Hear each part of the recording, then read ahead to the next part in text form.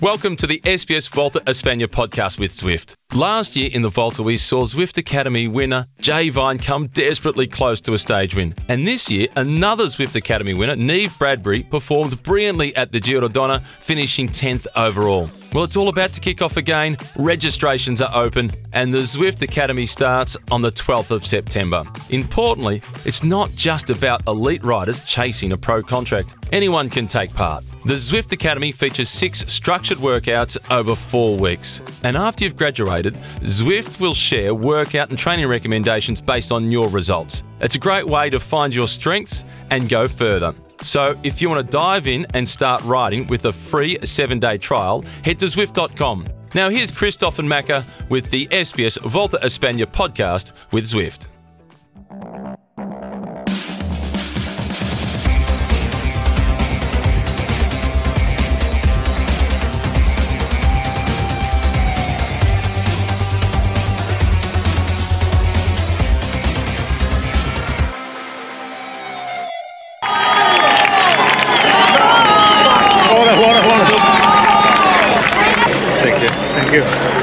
Thank you, boys.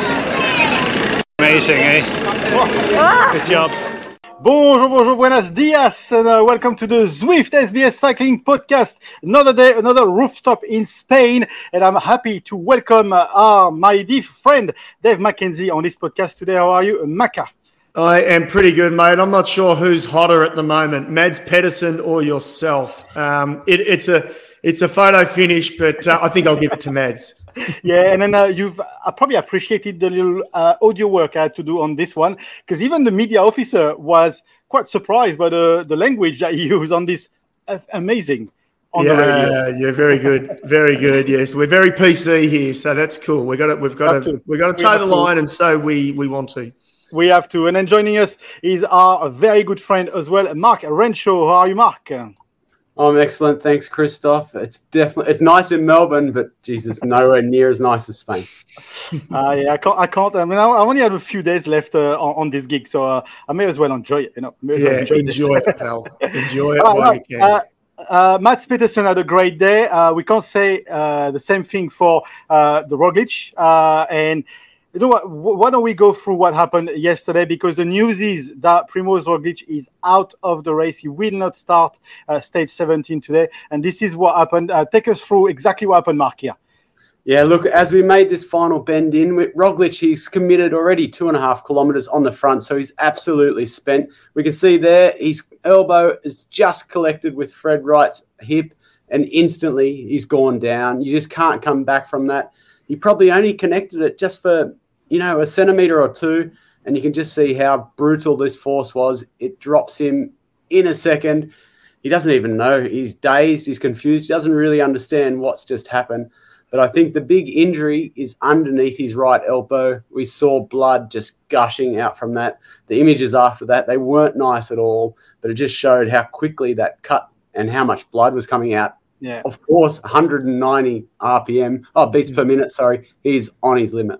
Yeah, absolutely. And then we're not going to play most of the footage I could have played because it's never nice to replay this sort of thing. But what we can say, Macka, is that he looked pained. He looked in pain, but he looked stunned as well. He must have hit his head really hard. Well, I mean, most of the time when you crash, you're not actually ready for it, I suppose. And he certainly wasn't ready for that one. And as Mark pointed out, how it happened, how it unfolded, there was all sorts of things flying around on the internet overnight. There was something stuck on the road. They were half blaming that. Anyone with half a brain. Crocs that was melted. Yeah, exactly. Like, it was literally how Mark said it happened, okay? So anyone out there with all these conspiracy theories, forget it. He literally hit Fred Wright's hip or elbow, one or the other, but they connected. But I must say, I'm really devastated for him, actually, and because he was the real animator in the last few days. Whether or not he was going to win or not, we were probably leaning towards the battle was between himself and Evenepoel. Yeah. Now it's up to Enric Mas now to step up and see if he can, launch a real challenge. But it's a real shame for Roglic to go out in that fashion, especially – he attacked, as Mark said. He was on the front for the last 2 kilometres. Like Charles is saying here, he was such an animator on the whole race and on yesterday as well. Mark, when you saw the route. We sort of knew it was for a sprint could be the ending of this stage. Mats Petersen's name was all over it, but the audacity that Roglic had, attacking so far away and just basically lighting up the start and changing the rule, changing the game for that stage. Exactly. As you mentioned, inside that final 7 kilometres, we were commentating last night, and look, it was an exceptional stage till then. But geez, it just opened up. 7 kilometres to go. We saw Caden Groves puncher, and then we saw Evenepoel. He wasn't in great position, but then when we hit that climb, I'm so proud of myself because I backed Roglic in to have a stab at it, and that's what he did. He came up the left-hand side of the road. He came from a long way back, maybe top 20, hit them with speed. It was only Pedersen, actually in the start, it was only Ackerman that could follow. And then Pedersen, he managed to get to Ackerman. Ackerman swung off, wanted to play the long game, put him in the wheel of Roglic. And then to see Roglic, go down so close to the finish line. It's heartbreaking. It's huge drama. And look, it's cycling. It just every day of racing, there's always something like this.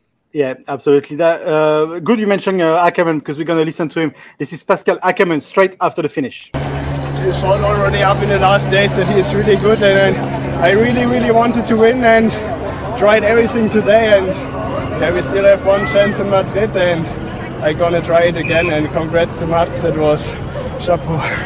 What I can say. Thank you very much. That was Pascal Ackerman straight after the finish. Macka, nice little German jersey. We can see a bit of skin here. We know. They're not shy of doing this, but Pascal Ackerman did a grand job. It didn't pay off in the end, but what a job he did yesterday. Yeah, look, he's been good, and I mean, he pays credit to Mads Pedersen. Mads is the man, and look, he always was the man on these uphill sort of drags to the line. I think 99% of people in tippy comps would have picked Mads Pedersen last night.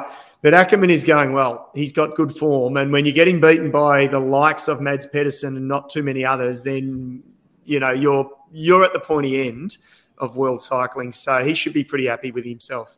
Yeah, absolutely. So let's listen to Mads Pedersen. And in the meantime, let us know what you think this do not start by Roglic means to the race. We are very keen to hear your opinion or your questions. There's a box below somewhere where you are watching us. Please feel free to put a comment or a question. And we are live, so we are more than happy to have a chit chat with you through this. But for now, let's listen to the winner of the stage yesterday. It was Mads Pedersen. You wanted a second stage win. Is it the way you wanted to win? Yeah, really. Like everyone was working really hard today, and I promised Kiers to win today. He got a daughter yesterday, and he wasn't there for the birth, so the whole team worked really hard to give him this second present in a few days. So this win is for Alex and his wife and his new kid. Did you expect Roglic to attack with 2.5k to go? No, not really actually, but it was a really smart move. Everyone was really on the limit, and Ackerman was straight in his wheel, really good job, and I had to use a lot of energy to close him, but it was a really good move. Did you hear him crashing behind you? I didn't hear it. I wanted to go to him here, and I saw he was, with destroyed clothing, so it's a pity that he crashed. He hasn't been lucky this year, and I hope it's not too bad, so he can keep contending for the victory of the Vuelta. Thank you. So that was obviously yesterday, straight after the finish, so the news wasn't broken yet, that Roglic is not going to start the stage today. Mads Pedersen, Mark, we know how quality rider he is, but these little comments for the team, for his teammates that had a baby during that race and was missing it. This is the human side of cycling that we not necessarily see in many other sports. You probably went through some of those in your lifetime. This is what a team really is. Exactly. That's how that works in the teams. And you got to think, eight riders, they may be missing a couple now, but there's guys in there and they've got wives, families, kids at home. And you can only imagine what Alex Kirsch is going through, to have his wife at home, pregnant, having probably their first child. Look, it's a huge moment for him, and he's on the race and he's supporting Mads Pedersen to take the victory on the stage. And that just shows the camaraderie, the teamwork around cycling and what's involved to be successful. So it just shows how big a leader Mads is, ex-world champion. We all know he's a top guy, but to dedicate that victory to a teammate who's not there to witness the birth of their child, it's the most he can do, apart from winning the stage, is dedicate that to him. And yeah, what a top teammate. Yeah, absolutely. There's a few questions here coming through, so we probably will read them through as we go along. But this one, straight away, of course, we are interested because it's the question we asked when Alaphilippe went out as well. Do we know if we still come to Wollongong? I guess the answer is no. We don't know. You wouldn't think so. This is up there, you know. But Macka, your bet on it? And yeah, I wouldn't think so. No, I'd think now that's probably season over for Roglic. We don't know the extent of the injuries, but I just think the fact that he's not good enough to continue here tells me, why would you want to get on a plane in a week's time, or not even a week's time? Yeah, maybe less, 24-hour flight, still with some pretty stiff and sore bones and muscles, and then front up for a TT in a road race. I just don't think he'd be in good enough shape. Yeah, absolutely. I agree with you, and I guess Mark agrees as well. There's another question here that now we've got the withdrawal of Primoz. Mark, is this going to open up the battle even more than now? Maybe more Jumbo going to attack. They're going to be freer in doing some attacking. Chris Harper and so on. Is this going to lit up the race differently? But is it going to still lit up the race, do you think? Look, I think it's going to put a bit of a dampener on the top 10. I think Roglic, for me, was one of the guys who had the potential to get a Van der Poel out of that red jersey. He's definitely one of the strongest. We've seen that. But for the top 10, look, there's so many young riders, but I just don't think they've got the ability to upset Van der Poel now. He's been so cool, so calm, so collected. And we saw that in the stage yesterday, to have, the drama he had, and then, slow and steady. He's just no stress at all. So I think for the top 10, it's really going to play into the hands of a Van der Poel. And look, you're never happy when a teammate goes home, or a competitor, sorry. But I think, he'll breathe a sigh of relief that it was the second person on GC and not one a little bit further down. And what was interesting as well to see, and this is so the humanity again of this sport. I love this sport. You haven't guessed. We all love this sport here around. But the way Remco crossed the line and straight away went to see, I think he was chatting with Chris Harper, trying to understand how bad Roglic was. And I think that was also an indicator we could have seen at the time that Chris just pretty much say, thank you, but leave him alone for now because he's not great. Don't you think, Macka? Yeah. I mean, it's it was nice of Van der Poel to do that. He was probably he was only barely been aware that he crashed, because obviously he changed his bike or changed his wheel, so he wouldn't have seen him go down. Yeah. It was a nice gesture, and at that time, as we've already said, Roglic was in no shape to really talk. He was pretty dazed. Yeah, absolutely. They comment here, there is a lot of talk about the flat tire, the 3 kilometers. Guess what? We're going to talk about this. Of course, we are going to talk about this, but this is not the main talk of today. It was up until maybe an hour and a bit ago, but the beauty of being live is that we had to reshuffle the whole rundown of what we're doing today. Why don't we go through some of the interviews after the race? And I want to listen to one of our new favorites here, I guess, Fred Wright. Listen to him. Man, that was one of the hardest uphill sprints I've ever done in my life. Just waiting for the top and just to sit on the wheel, but yeah, I had to stall a bit on the climb actually. That messed me up a bit, but it was still flat out to the top. And yeah, I thought, okay, I'll sit at the back this time. I don't know if they know I'm here. A bit different to last time, but I got out of the saddle and tried to go, but the legs didn't really have it, I must say. I think it didn't help that Roglic was coming back. He crashed, didn't he? That was a sprint in it, so I don't think it was. He touched the wheel, and he was the last wheel, and I think he touched the wheel. Well, I was coming out and around, and he was coming back close to the line, so I don't know. Hope he's all right. Of all the scenarios you envisaged this morning and the way you might try and win it, was that one of them, that a group might detach itself like that?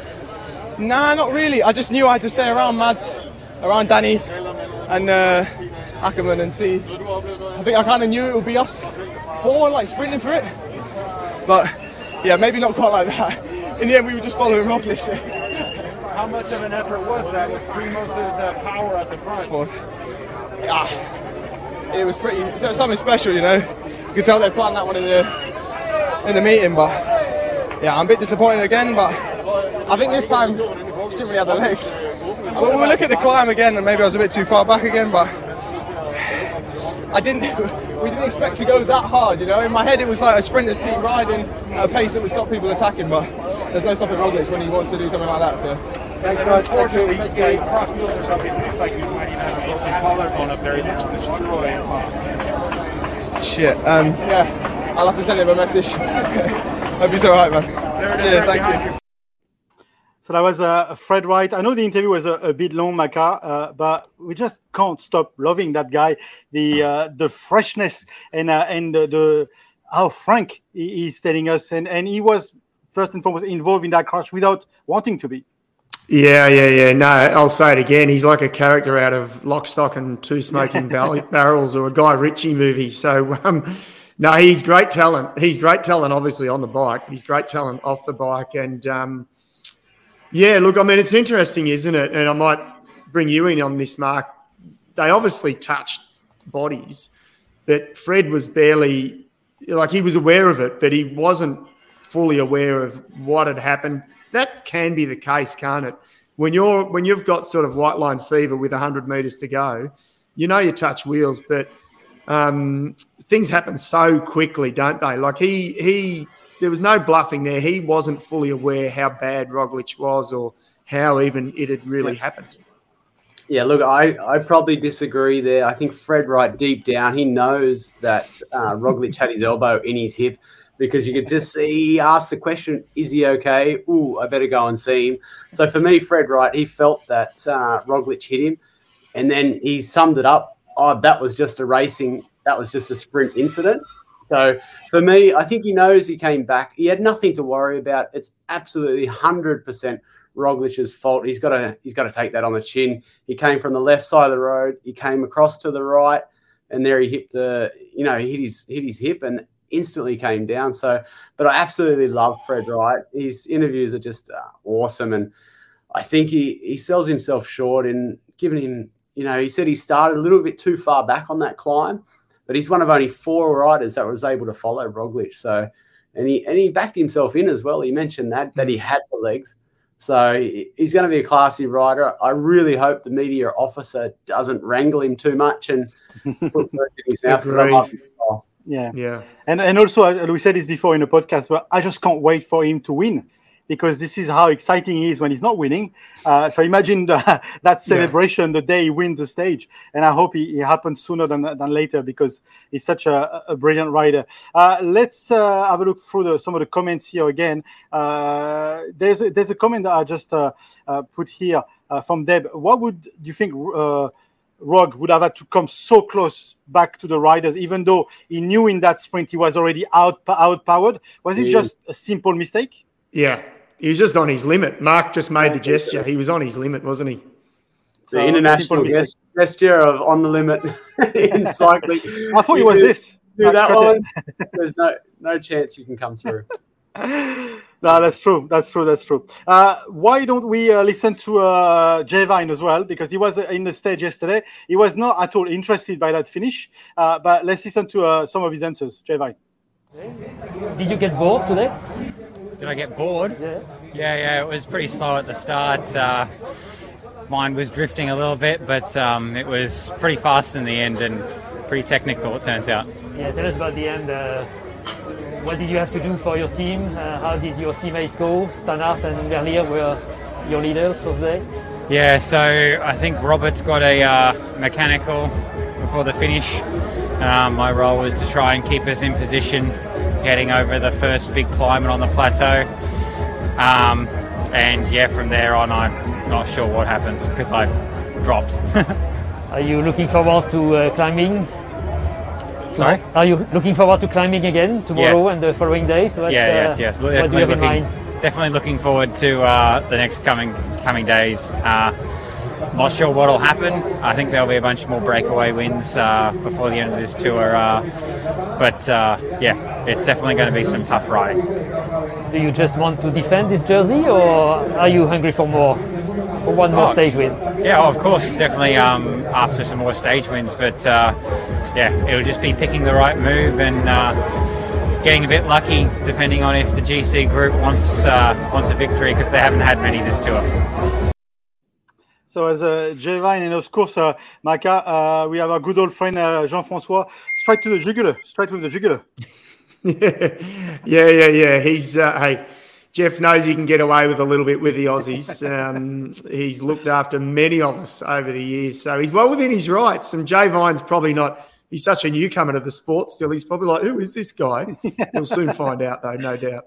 Where's the work experience kid? I want a question from the work experience kid. Who is this dude? Well, you're on the ground. Where is he? No, he's really busy. He's really busy. No, he's done a few work as well today. But the interviews today, I thought, were more fitting on this story, were the ones from ASO straight away. Mark, how do you rate J-Vine since the beginning of this race? And of course, the next 3-4 days are really open for him to, one, save that jersey, bring it back home, and also maybe 1-2 more stage wins possible. Well, what an exceptional Vuelta from J-Vine. Just if you remember back to stage 1, he probably had ambitions of winning.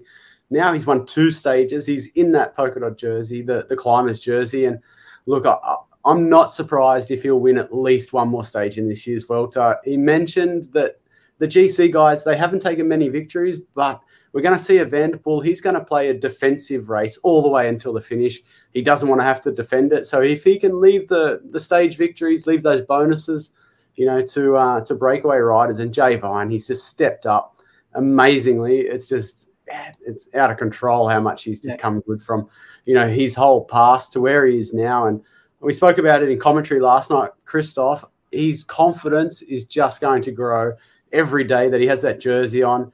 Everybody's contacting him. Obviously, he's hot property now in that climbing market. So he's just going to get better and better.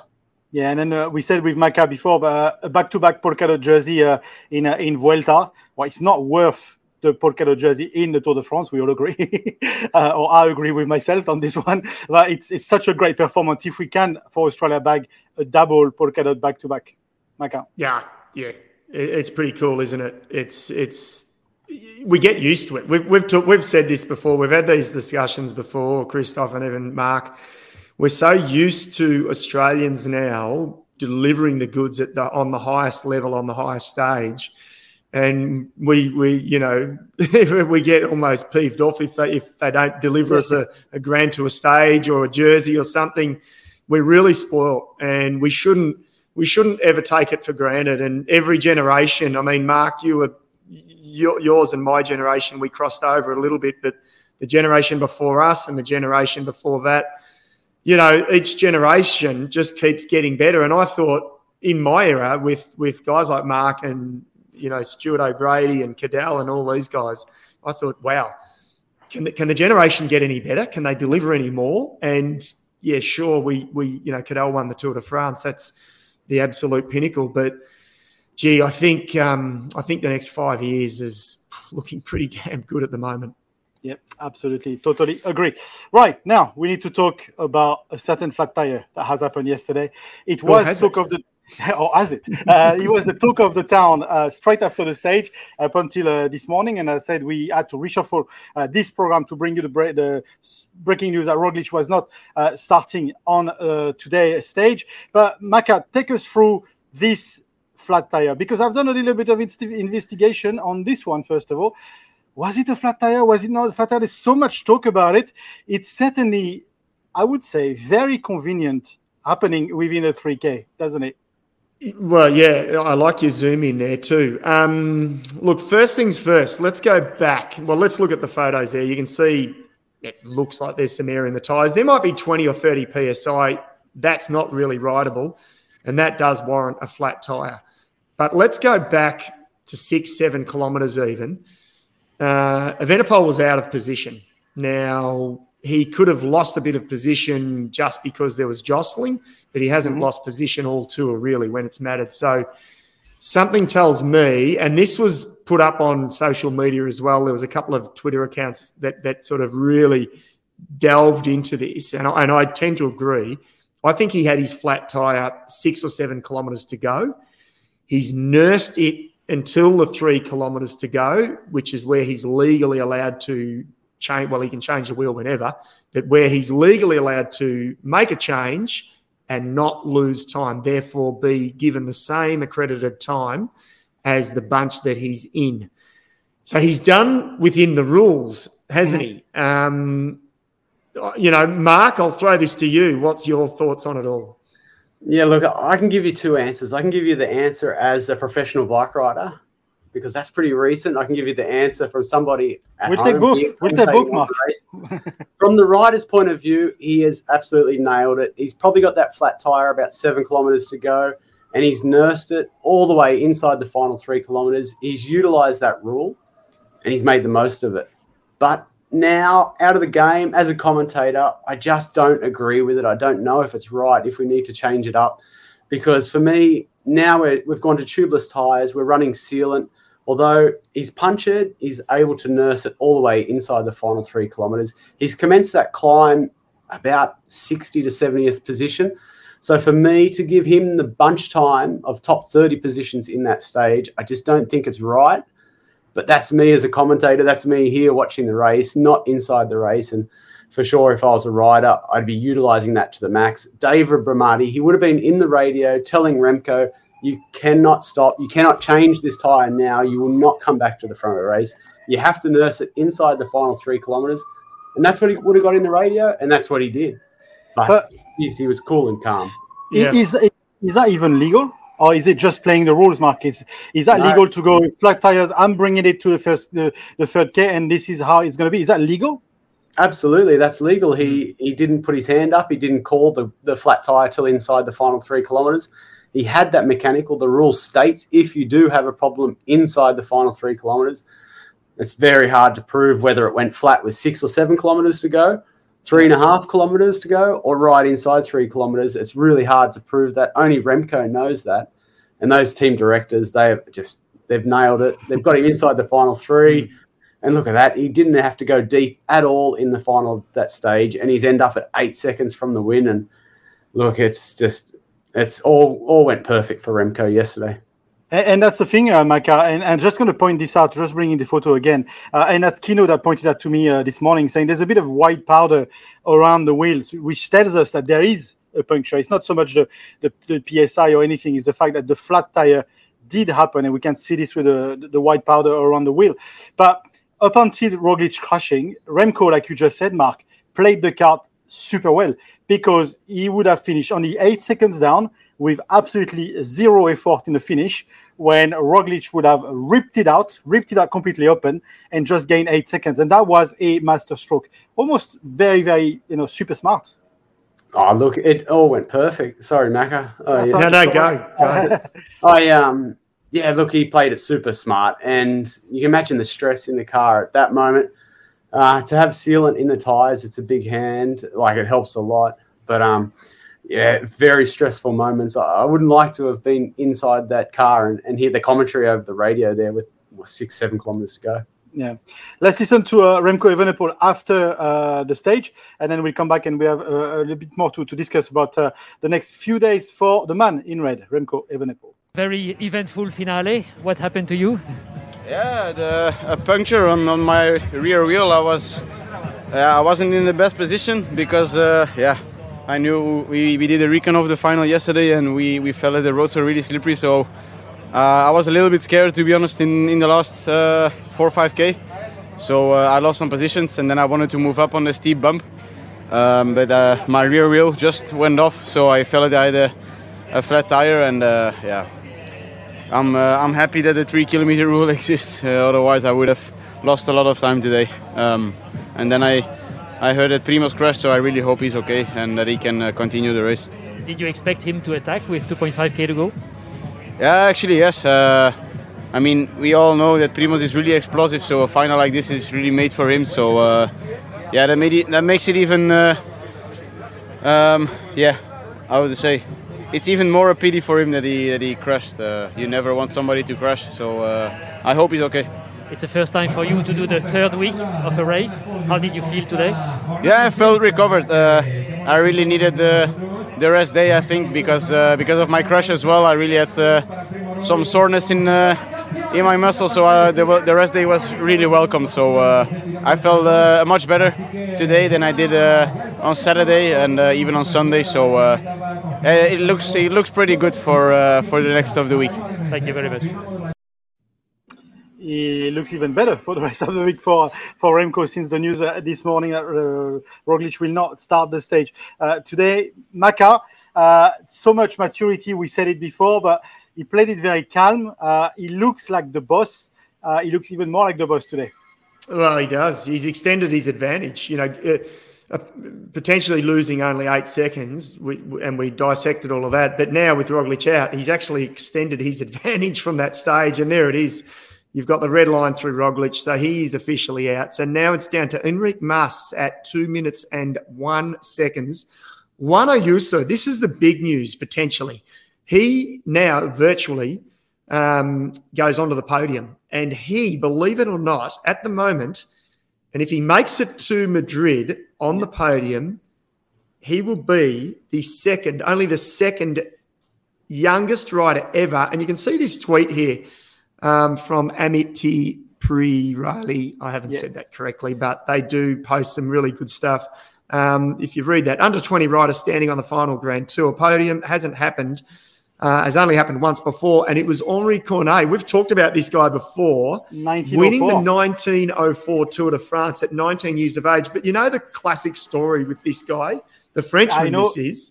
I know 1905. Yeah, so, 1904, he actually finished 5th overall. Yeah. But the 4 guys before him caught the train on a number of stages. So all of the stage winners and the top 4 were relegated. Yeah. And it was months later, Henri Cornet, the 19-year-old, was deemed the winner of the Tour de France. So Ayuso hasn't caught any trains. Controversy in cycling started that early? Oh, mate, it's human nature, isn't it? But what we do know is that Ayuso has not caught any trains. Yeah. He hasn't done anything dodgy like that.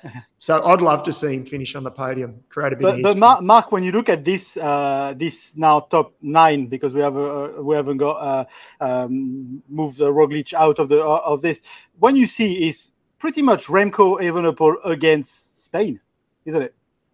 It is certainly indeed, but just the age of the riders is what I want to touch on. The top 4, we've got the oldest rider in Mas at 27 years of age. We've got 22 for Remco Evenepoel, 19 Ayuso, 21. Like, the age of these riders, it is just incredible that they're so young and they're up there, knocking on the door to win this Vuelta a Espana. And what excites me is now we've got 2 Aussies in the top 9, so 9th and 8th for Ben O'Connor and Jai Hindley. Yeah, and then we know Jai is not super happy with his performance. So there's been a few articles after the race day. He was expecting a lot more, but it's already in the top 10, which is not bad after the year he had, Macka. Yeah, that's it. I mean, I think we touched on it, Mark, with Kino last night. I mean, at the end of the day, when it's all said and done, if he can hold his position all the way to Madrid, I think he'll look back on, his 3-month block here. He's won the Giro d'Italia and he's finished top 10 at the Vuelta. It's a pretty good result because no one else from the Giro really has been outstanding here. So that's pretty good. And even Carapaz is behind him, and Landa, who was 3rd, is having a shocker. Yeah, absolutely. Nice messages from Michel. Love having Mark involved. Well, we do as well. We love having Mark involved with us. Don't give him too much love. Is it Michele? Or don't give him too much love. We've got to keep treating him mean to keep him keen. Someone is getting worried for his role here. No, I think every day. Just want to touch quickly on Jai. Like, not that we need to validate that victory in the Vuelta, but really, when you can turn up at the second Grand Tour of the year, run top 10. It just shows you the depth that we've got in Australian cycling and with Jai and Ben. But, geez, like top 10 in the Vuelta of Espana. That's a dream for most riders. Not only has he won the Giro, but he's going to turn up here and he's outperforming, outclassing, some of the big riders that you just mentioned. So go Jai. And mention as well Ben O'Connor, because Ben O'Connor is also in that top 10. We know how rubbish of a Tour de France he had. Him finishing a top 10 is also validating all the hard work that has been done this year. Yes, he was expecting a lot more. Yes, we were expecting a lot more from him. But come on, now, Mark, you agree with me? Top 10 here for Ben is also would be a great result as well. Yeah, absolutely. That's a top ride by Ben O'Connor. And he's another rider that's progressed. I had the chance to ride with him, and I roomed with Ben O'Connor. So to see him step up, and he won't be happy with top 10. He will not be happy because he expects to be on the podium. That's the kind of rider he is. He's got the engine. I don't know about the team. I'd love to see him change teams into a more dynamic, bigger budget team. See him at Ineos even. Can you imagine that? So he's got the potential. Get the engine a little bit bigger and look out. They've got enough riders, Ineos. That's it. They've got enough riders. Let's move They're all leaving. They're all leaving. I know there's a whole change of the guard. There's a question from Deb here. Do we think Jay Vine will hang out to the polka dot jersey? Macka? Yes, I think he will. Yeah, he's going to make it his number one priority. We touched on it again, I think, last night. Carapaz was sort of not so interested in the first King of the Mountains points, showed that he was purely going for the stage win, whereas Jay absolutely gassed it, took the points. I think that as long as he prioritises the jersey, he will win it. And knowing him a little bit more now over those last 3 weeks, if someone has planned it, it's Jay Vine. If someone knows where and when to take the points to keep that jersey, it's Jay Vine. He's not doing anything entirely by instinct. Everything is calculated, and he knows exactly what he will be doing, needed to do to keep that jersey. One quick discussion I'd like to have with you, Mark, on this towards the end of this program. If Remco wins this red jersey, that would be the first Grand Tour win for a Quick Step team. Okay, you've rode into a Quick Step team. They were and they are predominantly a classics team. They win all the Ardennes, and this is where they want to be. The Flandrian Ardennes. This is their heartland. What does that change for them if they win a Grand Tour? And what do they need to do to transform themselves? Do they want to transform themselves as a Grand Tour winning machine, or they just happen to win this one? I think for Quick-Step to win this race, and especially with Remco Evenepoel, a Belgium, in a Belgium team, and you're right, they are a classics team, but, I know Patrick Lefebvre, I know what he'll want, and he'll want that victory. He'll want to add that to the Palomars because, you can win as many classics, but you want to be a well-rounded team, and that's what Patrick, he's got that big ego. He wants success, and to do it with a Belgium rider, a young Belgium rider, he'll love that success, and he'll love the media. He'll love everything around it. It'll justify the whole sponsorship of the team, and it's a feather in the cap. And they haven't got that many victories especially overall in the Grand Tours. Yeah. So big pressure from Patrick on Remco's shoulders, I believe. And next, I'm going to say it out loud. I'm going to be outrageous. Macka knows it's coming. It's coming, but would the next step being an Alaphilippe try to take on the Tour de France? Mark, okay. Do you want to? Mark, Mark, you answer him. Look, I think it might be a bit too much to chew off for Alaphilippe. I think they're really going to have to recruit, I think, a specialist for the Tour de France. There is just so limited guys with the chance to win the Tour. Ben O'Connor, imagine that, go to Quick-Step win the Tour de France. So Alaphilippe is too explosive. He's just a little bit of a hothead. He loves racing. So I think the Tour de France is a little bit out of reach, but Quick-Step, they're the number one team at recruiting in the world. So I'm sure Patrick Lefebvre, he'll have something in his back pocket. My dream is broken, officially broken. I've tried every single avenue for someone to tell me, yes, there is a chance, but there is absolutely, of course, no chance. But I'm a broken man. In your defence, Christophe, he's in the Alaphilippe as good as he is. Look at who he's up against, look at who anyone is up against if they want to win the Tour. With Roglic probably not now, but Pogacar, of course, Vingegaard, and then these young Spaniards coming through. And it's one of the hardest eras. Remco coming up, because the next phase for Remco would be try to do something like this, I guess. Yeah, I think so. Why not? So much going on. So let's have a look at the stage as well tonight, because there is a stage tonight, and we are the business end, toward the business end of this Vuelta. Macka, this should be a beauty. I think it should be a very interesting stage. Yeah, it will be an interesting stage. Look, it's not a mountainous stage per se. It is a summit finish, 162 kilometres. There's still 2,800 metres of climbing. That's not a monster day, but when you look at that, one categorised climb, it's enough climbing. And just let me touch on this final climb quickly. It's 10 kilometres, averaging 5%, but it is skewed because the middle section, there's actually a downhill part and a false flat. So the first almost 3 kilometres averages 6.6, and the last 4 kilometres averages 7.5%. So it's actually a really tough climb. It's time for Enric Mas to go on the attack. I think if he waits for that last 4 kilometres, tries to attack, he was the best up Sierra Nevada of the GC guys. He needs to start eating into that 2-minute advantage that Remco's got on him. Yeah, that's where the danger can come back. And Mark, I'm going to ask you your opinion again. I'm bringing this thing back up. 2 minutes and 1 second for Enric Mas on Remco Evenepoel. Is it too much, or is just promising us some fantastic the 3 next stage? It would be fire all over the road. Quickly, I just want to come back to that stage preview because I just got off the phone with Bernie Eisel. He's in a team car. He's ahead of the race. He's doing a recon of this stage. I spoke to him on the phone, so he even had phone service. So imagine that. It's going to be very interesting. He said the roads are really small. He said you're even going to see some greenery on the road today. Wow. Tight roads. He's expecting it to be a cracking stage. Of course, he is a director sportif for Bora. He's looking after Jai Hindley in this race. So a little bit of inside information there, which is always good to have. But yeah, looking to the GC, as you said, I think we're going to have to see some explosives during the stage. He's not going to offload Evenepoel in the final there. And look, to make this race a cracking race, it'd be good to see them bust it up just a little bit earlier in the stage, 20, 30 kilometres to go, especially if we've got some small roads. Yeah, I'm sure that if there is a plan, is to put Remco under pressure. Thank you for joining us on this podcast, and I believe you two on air later on tonight. Macka. We certainly are. 10:50, of course, on the main channel, 10:50 on demand.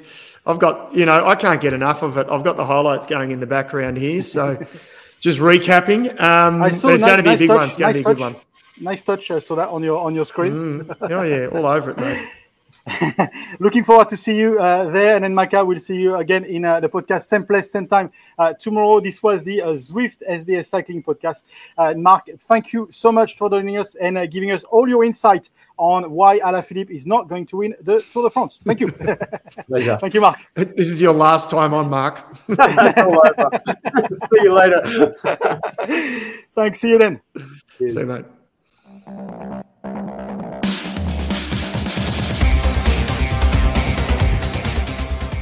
Thanks for listening to the SBS Volta Espana podcast with Zwift. After 5 weeks on the road at the Tour and no riding, I'm seriously playing some fitness catch-up with Volta Inspiration. To help with my motivation, I've set myself a target of finding a team and getting involved with the Zwift Racing League. Round 1 starts on the 13th of September and goes to the 18th of October. 1 race per week for 6 weeks.